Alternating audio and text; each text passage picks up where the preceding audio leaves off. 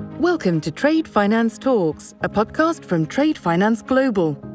During this series, we'll be hearing from global experts, as well as learning about the latest trends, technology, and insights in the world of international trade and receivables finance.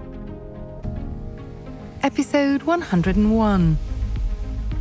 Access to information is always a challenge for small businesses, and they don't often even know where to begin when they want to ship their product or deliver their service across borders.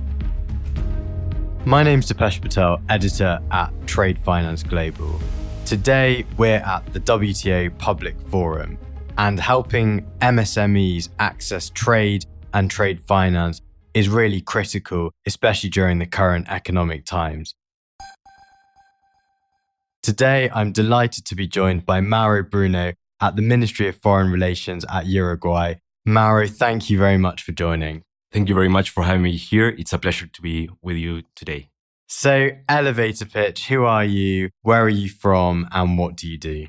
My name is Mauro Bruno. I'm from the Permanent Mission of Uruguay to the World Trade Organization and other international economic organizations. And I'm currently assisting the coordinator of the informal working group of MISMEs of the WTO. So tell me more about the informal working group for MSMEs at the WTO. The MISMEs group was established in 2017 and has now grown to 95 members from all regions of the world and all levels of development. The group works to negotiate soft law and tries to be an incubator of new ideas to support businesses of every size, but especially small businesses to trade.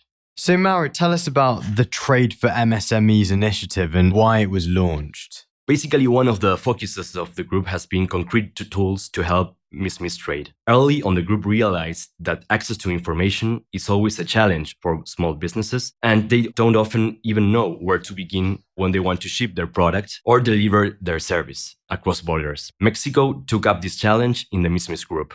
They saw that there are many resources already available online, like the Trade for MISMEs help desk or like She Trades, that help small businesses to trade. Businesses just needed a place to find them all. That was the inspiration of the Trade for MISMEs web platform.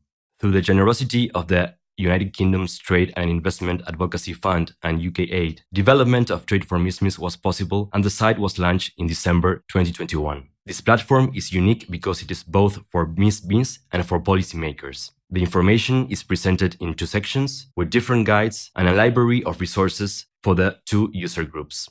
I guess when it comes to exporters and MSMEs, there are lots of trade barriers. And actually, us at Trade Finance Global, we come across that quite a lot when MSMEs are really struggling to grow their operations overseas. How can policymakers, and also with the help of multilaterals, how can policymakers help MSMEs access trade and actually navigate that very complicated landscape? Well, I think that there are many ways to help. For example, include small businesses chapters, free trade agreements, negotiations, and make sure they benefit from preferential terms included in these trade agreements. Disseminate the information on how they can benefit from them. Train also small businesses and equip them with the tools necessary to make every step of the export journey.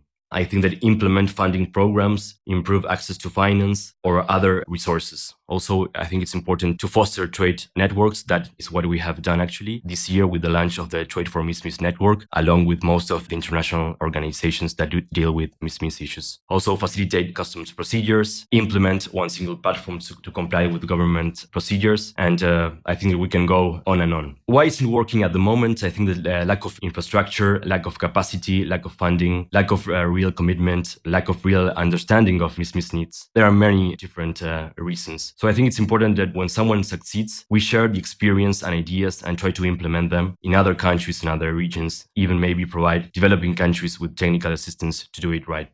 There's a lot to cover there. And I guess moving forward, when you look at ROI or look at success, what does success look like for Trade for MSMEs and how will you track progress? The Trade for MISMEs platform is the most comprehensive tool. It is a tool that contains all the tools needed to empower small businesses in their international trade journey. We will apply several methods, but the most important for us is through feedback from MISMEs and organizations working on the ground and through synergies with other international organizations.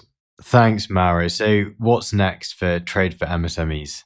So I think that the most important message the group wants to send is that it is going to be a living site. It will continue to evolve and escalate. The team has a clear vision of what we want to achieve and an ambitious plan to get there. We have set up a task force to keep enhancing the platform, build on it, add crucial information, and update its content. While gathering the information, should we identify a gap, we want to be able to gather the missing information and develop the necessary tools and training, either through the resources of WTO or through other organizations. We already have ideas on areas of opportunity such as digital transformation and building MISM's digital capabilities, resilience, and a map to search for country-specific programs. We have also received feedback on some other topics. Further steps include adding as many languages as possible. We are working with members of the group to have native speakers help us check translations. French and Spanish are now available and others will follow. The plan includes expanding the project through synergies with the main regional and international organizations working on MISMIS issues. That's already happening with the creations of the Trade for MISMIS network, which was launched this year at the MC12. Thank you very much, Mauro. Such a pleasure and really important because MSMEs really do suffer the most when it comes to the trade financing gap. And there are several surveys and research that we can point to that really show the trade barriers that affect MSMEs most. And actually signposting, education and advocacy is important. And what's really interesting with Trade for MSMEs is it's not just for the MSMEs themselves, but it's also for policymakers and practitioners to learn and implement so that they can then help MSMEs in their local markets increase their exports. So Mauro, it's such a pleasure to have you on Trade for MSMEs, and on behalf of Trade Finance Global, really excited that we've also recently joined the Trade for MSMEs initiative to continue promoting that advocacy and signposting. Thank you. Thank you very much.